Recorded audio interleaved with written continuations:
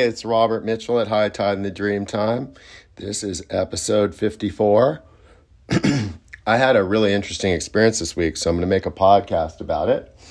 It's going to tie together a wide variety of my interests and my life experiences, and I hope it's going to be inspiring to you guys. Basically, what happened was I made a little Facebook post after watching the launch and the landing of the Jeff Bezos project. And, you know, people picked up on it. It was a little snarky. It was a little, it was humorous. I thought it was funny. Anyway, so it just started getting all these shares on Facebook. And then this morning I woke up and somebody pointed out that I was on the front page of Reddit and it had gotten 30,000 likes, which I guess is sort of going viral. Anyway, but it really seemed, I'm going to call this podcast For All Mankind, and it has to do with how we all contribute to everybody else's well-being through our transformation of our own challenges and suffering. And it's very profound. It's a very profound concept that I'm going to try and elucidate in this podcast, because if it's grasped, then it can be really transformative in our own lives when we feel like we're part of something that contributes to the well-being of others. Even if the way that we're part of it hurts. Anyway, so basically what I'm going to start with is, you know, I saw the launch this week, and I thought it was sort of, it was a bit silly, I thought. I'm not going to lie. It's a great achievement, I guess, technology-wise. But, so where is my position to wryly observe it and sort of be kind of critical? Well, I had this fabulous experience when I was 5 years old. And it somehow ties in to this going viral this week. And the experience I had was a friend of my mother's had been in a relationship with Edgar Mitchell. And Edgar Mitchell, he's a fascinating character. He was one of the Apollo astronauts. And he was in the Apollo program, and he actually was scheduled to be on the Apollo 13 flight. And they bumped him so that, I can't remember, I think it was Alan Shepard, who'd been in the program longer, could be on the Apollo 13 flight.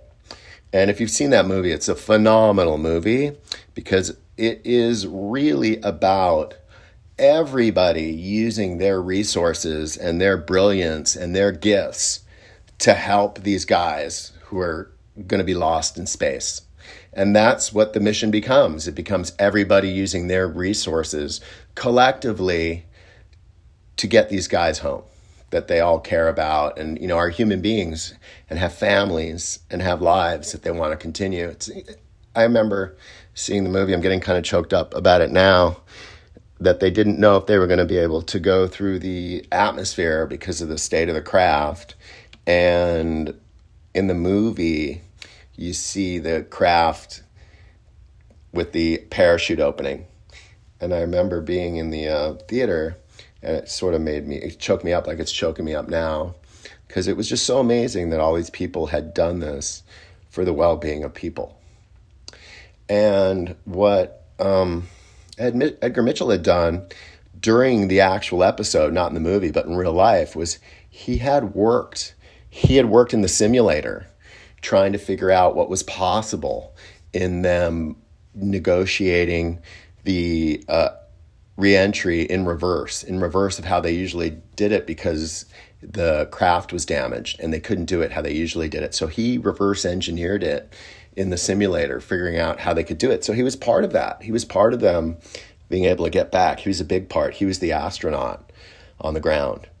Anyway, he then went on the next mission to the moon. He went to the Apollo 14 mission that was to the moon, and he went to the moon.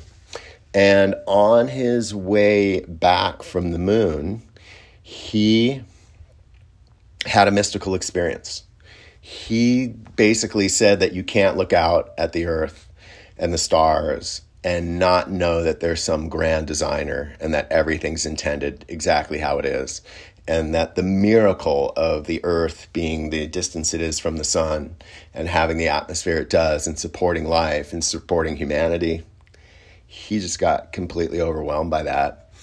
And what he said on seeing the earth from the moon was you develop an instant global consciousness, a people orientation, an intense dissatisfaction with the state of the world, and a compulsion to do something about it.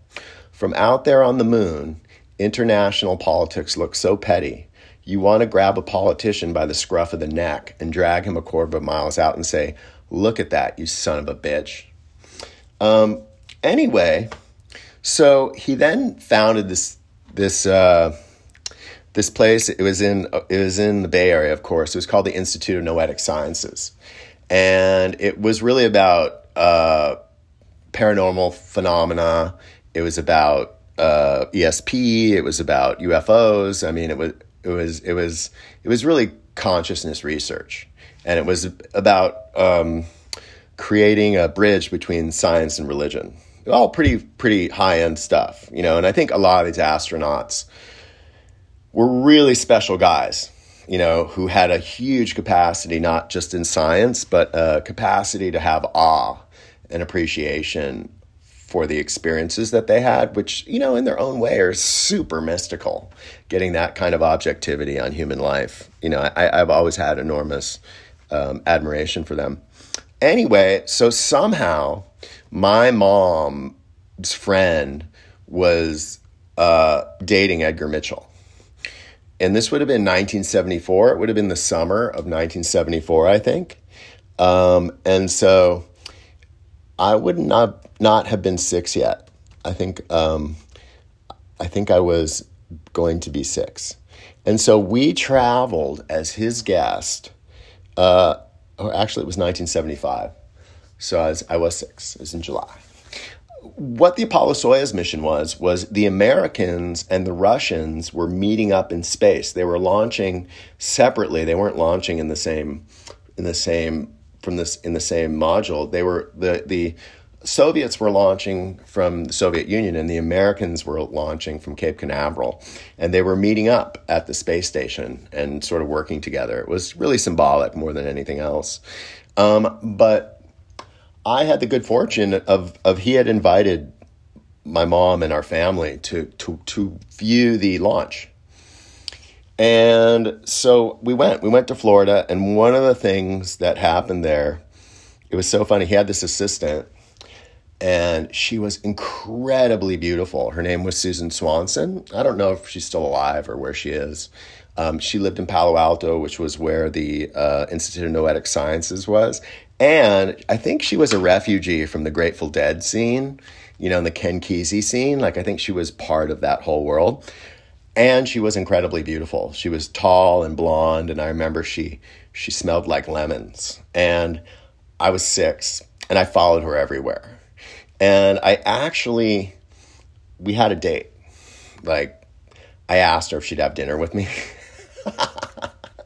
And we did. We had dinner, and, you know, we went out to dinner. And I remember my mom said she told my mom I was the best date she ever had, that I was incredibly polite and thoughtful. And it was just too bad I wasn't 20 years older. But anyway, it was really the first time that I became, I got a crush on an adult woman like that. And it was just super fun. And anyway, so I remember when we went to the launch, and I think I went with her. I think we were hanging out. We were kind of having a launch romance, but it was super sweet. Anyway, when we went to the launch, what I recall is that the capsule had been painted gold.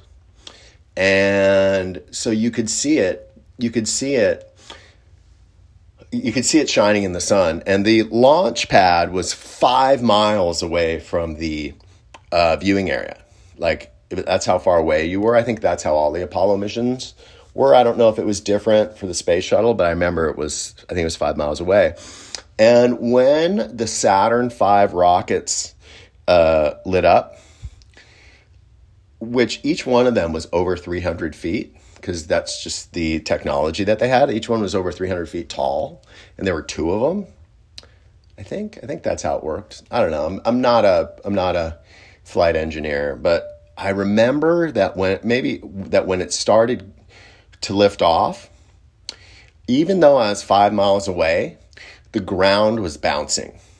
Like I could feel myself being lifted up, like my heels and my feet were getting bounced up and down, even though we were 5 miles away, by the power of the rockets. And then when it began to lift off and the Golden Dome craft went up into the air so fast. I mean, it was going so fast. It was like a bullet. It was really a mystical experience. Like it was really, like I would say it was maybe the first and the most profound mystical experience I ever had, because I realized that humanity had created this, that the understanding and the intention and the capacity and the genius of human beings had made this craft possible. I mean, it was really, really incredible. And I was so moved by it. And I think about it almost every day. And I know that I had the great good fortune of being able to observe this. And so, and more than anything, you know, it was kind of this Aquarian ideal, this Age of Aquarius ideal that, you know, it was so striking because it's the same thing as in the movie about Apollo 13, is it's really people using their talents for the benefits of all humanity. And it was super moving, even as a 6-year-old, and I feel really moved talking about it now, because it was sort of like the polar opposite of what happened this week. You know, that really seemed like, wow, we can make money with space tourism. And, you know, Jeff Bezos brought his cowboy hat into the module so he could wear it out when he got off, so he could step out when they landed in his cowboy hat. And it was really like a negative image of that. It was the polar opposite of the intention of that particular mission, which I got to see. And it's not just about astronauts. It's not just about space exploration, which, you know, if you really think about it, you know, the moon's 100,000 miles away. And I know I put this on my post, but the universe is 10 million light years wide physically. And then that's only 1% of the universe, according to physicists. 99% of it's non-physical. So it's not very much. Even going to the moon is not very much. Even going to Mars is not very much. And going to Mars is like some kind of heaven space fantasy, because there's no atmosphere on Mars. And I guess the plan now is that to set off atom bombs over the ice caps and melt them and create an atmosphere, which just sounds so ridiculous. But the point of all this is every one of us, whether it's Jeff Bezos or Elon Musk or me or you, we all have our challenges. We all have our traumas that we've endured that have caused us suffering. And in a lot of instances, those traumas and that suffering have designed our lives so that we know what our lives are about. But more importantly, what they do is they give us compassion for the suffering of others, for all of humanity, so that we know we are part of something, that each one of us is initiated into our humanity by our suffering. Joseph Campbell said that's what the crucifixion is about. And that's kind of a myth that's past, because that's a Pisces age myth. And in Pisces age myth, there's avatars like Jesus and Buddha and Muhammad. And then there's intermediaries, which are clergy. So you don't really have access to the experience they have other than in your faith and your belief. But, that Apollo mission, those Apollo missions, those were part of the Aquarian myth. It's a epoch change. And even this is what Joseph Campbell said about the crucifixion. He said each one of us in our own way has our own crucifixion, because it's the way that this kind of eternal spirit becomes aware that it's willing to bear the suffering of humanity and its own suffering, that it comes to recognize itself as incarnate from a full potential, full realization state into the realization of these are the dynamics of my life. And in resolving these dynamics, I can contribute to humanity. He didn't say that last part. I said it. And that's, I think, why I was so kind of put off by what Bezos did, because he just made it about him. And one of my favorite quotes ever from a famous person. I have two favorite quotes, and I think I might have said them on the podcast before. One was, I was reading this Rolling Stone article in the early 90s, and this reporter had gone on tour with the Grateful Dead. And this was a time when the Grateful Dead were selling out football stadiums. It was in the 90s. It wasn't the 60s, early 90s, right before Jerry Garcia died. And there would be 70,000 people in the stadium and then 70,000 people outside the stadium trying to get in. And the reporter had spent the week with the Grateful Dead, and he'd mostly spent the time with Jerry Garcia. And he had also previously written a cover story on the Dalai Lama. And he said to Jerry Garcia at the end of the week they spent with him, he goes, I just wrote this article on the Dalai Lama, and, I've spent a week with you, and people respond to you. People don't respond to the Dalai Lama with any more reverence than they respond to you when you go places. People are just as reverential of you and just as respectful and just as excited that you're there as they are the Dalai Lama. And he said, but you seem to have a genuine,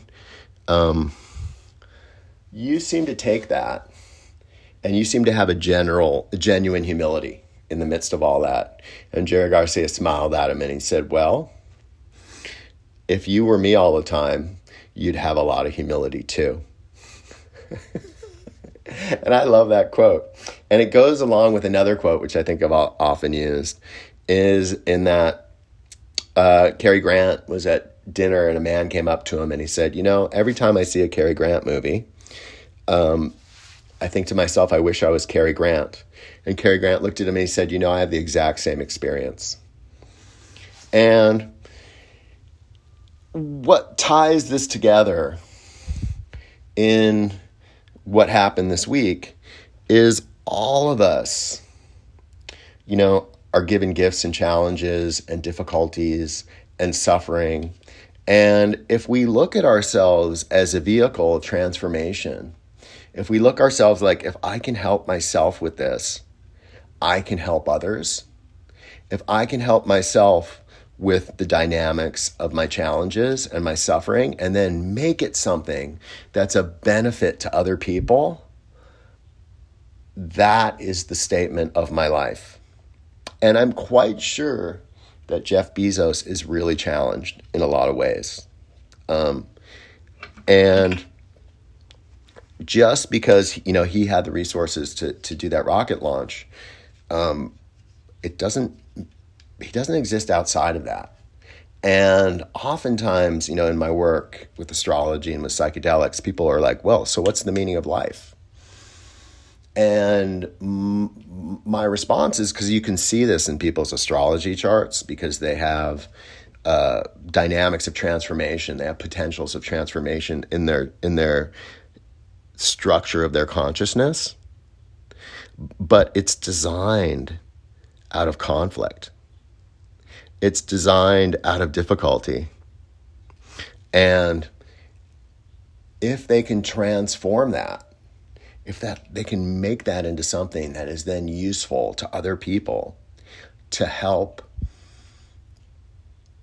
relieve their suffering or to provide insights into life for them, then it all makes sense, no matter what it is.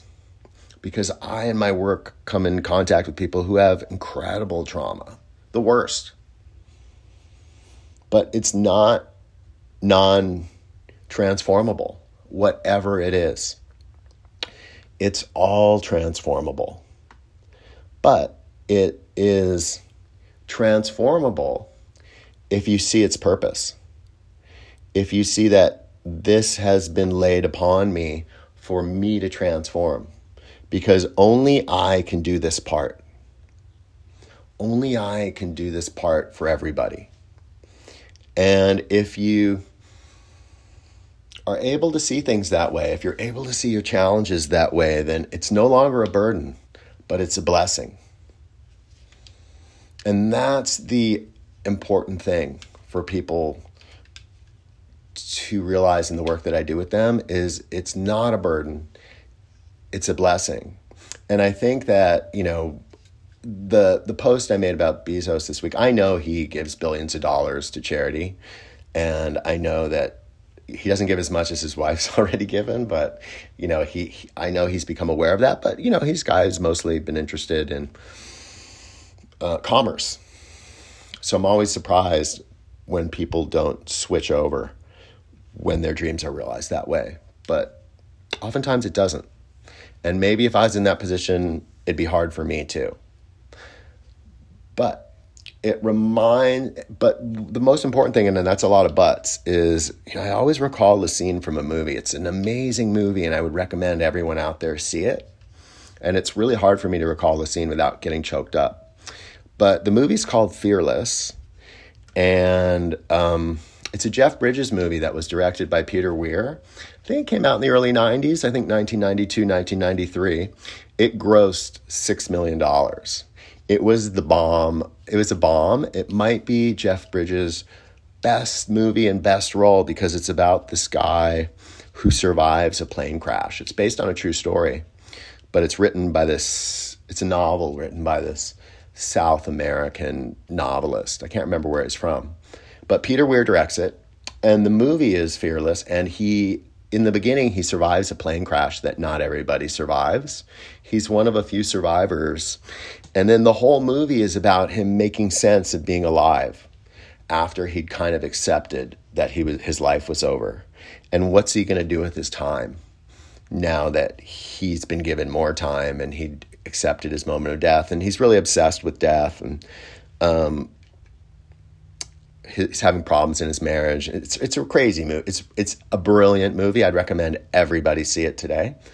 But in the end, they show the plane crash, and you can see it on YouTube. It's a plane crash scene in plane crash scene in Fearless. It's kind of terrifying, but it is maybe the most profound few minutes of film ever filmed, because what happens during the scene is they know the plane's going down and they're preparing for it. And he's sitting there and he's with his business partner, who I think they're architects. And his business partner is trying to call his wife and trying to call his kids and say goodbye. And Jeff Bridges notices that there's a little boy sitting by himself. And he gets up while the plane's rocking and rolling. And he goes and he sits next to the little boy. And he sits down next to him and he puts his seatbelt on and he turns to him and he says, "Everything's okay. Everything's going to be fine." And it's just so, and the boy looks at him, he's so terrified. And it's just so profound when people put their capacities in the service of others with kindness and compassion and generosity and humanity. And that is really, you know, you hear all this nonsense about the age of Aquarius and all that sort of stuff. And it is the age of Aquarius. It's here. You know, something came to me a few weeks ago. It was like kind of a poem. Like sometimes I hear that stuff, and it was We're all working so hard to help ourselves and to help one another. Aquarius is here. Do not be discouraged by the enormity of the challenges. Do what you can. The young are here to do the rest. And there are so many challenges in the world right now, and mostly, the primary one's the environment. And it's so overwhelming. But we can all do what we can do. That's the point, is every one of us can do what we can do to help one another and to help with the challenges of the time. And that's all we can do. But we can join together in that. And we can create humanity, we can create community out of that. And we can create movements out of that. And we can create lifestyles out of that. And we can create scientific progress out of that. And once that's recognized to be part of something, that's the whole point. That's the whole point of the challenges. It's not to suffer. It's not to be overwhelmed by global warming, which people have known about for 50 years and not really done anything about. Like if you watch Soylent Green, which I think was made in 1972, it's all about a world where it's so hot that nothing grows. And at the end of the movie in 1972, they give a big thanks out to the USC Environmental Sciences Department. So we're in the midst of something that's going to take everybody. And it's going to take everybody's inspiration, and it's going to take everybody's innovation, and it's going to take everybody's love for humanity to help fix it. And I have no doubt that it's designed to do that. Just like individually, each one of us is designed to work through our own insurmountable challenges for the betterment of everybody. All right, I hope you guys felt inspired by this. I did. And I hope you have a great day. And you can check me out at www.goingquantum.org. And if you want to review this podcast, you can do it on Apple Podcasts. And this has been Robert Mitchell, and I've enjoyed this podcast so much. I hope you enjoyed it too. All right. Bye-bye. Okay, this one's for Gabby.